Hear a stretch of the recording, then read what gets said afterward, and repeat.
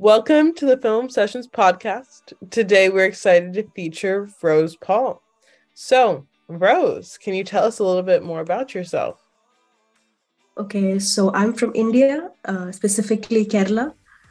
It's a southern state in India. And filmmaking is something that has always been a passion of mine. And so I never really thought of it as a career that I could potentially pursue because of, there are certain challenges when it comes to, establishing one's career as a filmmaker. So it was always like a fantasy of mine. But when I was in my college years, I thought, maybe I can go for it because I really wanted my career to be something that I'm passionate about. So that is when I decided, yeah, maybe I can go for something like this. And it's been great so far. Lovely, lovely. So, can you tell us, what inspired you to first get started in filmmaking? I mean, everything about, just making a story and, just making something that is your own, like making a story, like a visual form of something that you own is so magical. And, you know, I have a background of painting, and I realized that some of the core process, like the core what happens, were very similar to like the painting process is very similar to filmmaking as a process. So because I was able to find many similarities between the two, so I was like, this is something that is magical, and I would love to be a part of this. So yeah. Lovely, lovely. And how have you continued to pursue your career, your journey in filmmaking? I mean, there are like a lot of challenges. I don't think the path has been easy. Um, so there's a lot of it's like there's a lot of I figured that you have to do so many things to be a filmmaker. You have to be aware of each of the departments. You have to be well aware of the sound department. So it's not just directing. There's like so many other aspects to filmmaking, and it's a pretty serious thing. So only now am I getting that this is like it has like a very technical, serious side towards it as well. So it's basically been like quite difficult, I would say. And I mean, that I know, and it's something that we have to accept. But then there's also a kick that I get out of it. So yeah. Lovely, lovely. So, do you want to tell us about your film? Okay, my film is basically a Malayalam film. So Malayalam is the language that we speak here in Kerala, and it's basically focused. I mean, centered around this one character. And this idea came about when during the COVID time, during the pandemic. So I wasn't really working then, so I had like a lot of time to think about something. So I just wanted to like make like a small project of my own, and that's how so I had a lot of time as well during the pandemic. So I took quite a lot of time to sort of write the story. And I was having difficulty to during that time. I was having a little bit of difficulty to sleep and also to get up. So it was like a challenging period for me as well.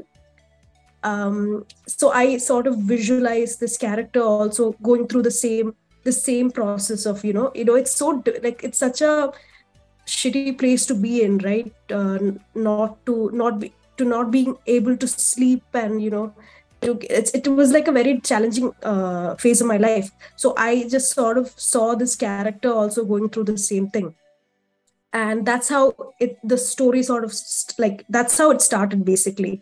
So I asked myself questions on why is she not able to sleep, and what is her story. So through these questions, I was able to make like a small story surrounding this character, and yeah, that's how it started. Lovely, lovely. And what is your message to the audience? I don't think my message as a maker, or your message through the film, if there was a message that you're trying to get to. I mean, honestly, I didn't like think of it like that. I didn't have the message that I wanted to give. It's something that was very self-centered, I would say, because I wanted to make this independent sort of thing for myself. So, but like, I feel like there were a few instances where people would come up to me and say that, a friend of or a sister of theirs did go through a similar experience where this person was literally not able to look in the mirror, or they had this, it's a movie on body dysmorphia, basically. So I was able to, it's something that came out as a story that was in like, it was based on an experience that I had, but I found out that there were people who related to this experience, and it was very fascinating, I would say. And yeah, it's like very special to me that people could relate to this. Lovely, lovely. And can you tell us where to find your film or any social media handles for the audience? So I have like an Instagram account and all that I have, but like I still haven't released my film yet, because I'm just figuring it out. Like, I don't know where to release it, or if I should release it. I have so many questions like that going on in my head. So I haven't really thought about, like, I've been considering options. So this is like more of like it's not like an entertaining short film. To me, at least it's not. So I feel like there's like a specific type of audience for this. I mean, that's how I feel. I may be wrong. But so I just want it to reach that specific group of people at least. So I've been, considering where exactly to upload it, or, put it out there. But I haven't really, come to a conclusion on where exactly I should post it. Of course, of course. And have you made any other films in the past? No, this is my first film, and so it all started when I basically couldn't work, as I said, because during that time, especially over here, films were not really happening, and people were basically like inside their homes. So this is like basically my starting point. This is where I started, and now I do small works here and there. I associate with productions and stuff, but I would love to make more content. Lovely, lovely. We look forward to seeing it and hearing about it in the future. Do you have a favorite movie? I don't have a favorite movie. I mean, I've been influenced by many movies. So here we have like a really good, like it's something that I'm proud of. Our regional sort of industry over here, the Malayalam cinema industry, we have like very special, very interesting movies. So I don't have one particular movie like that. And do you want to walk us through your process of making your movie? My process, I mean, I'm not seasoned to like speak about my process. I just have that one film that I've done, but I feel like I am basically an overthinker.